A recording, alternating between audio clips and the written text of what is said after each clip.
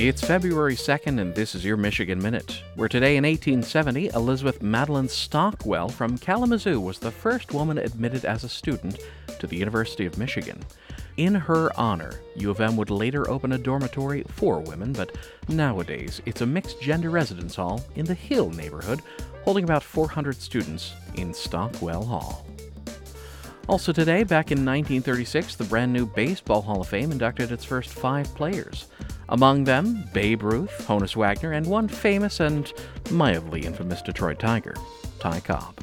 In his career, he achieved a lifetime batting average of .367, made 4,191 hits, earning 12 batting titles, scoring 2,245 runs and stealing 892 bases during Ty Cobb's 24-year career. And that is your Michigan Minute.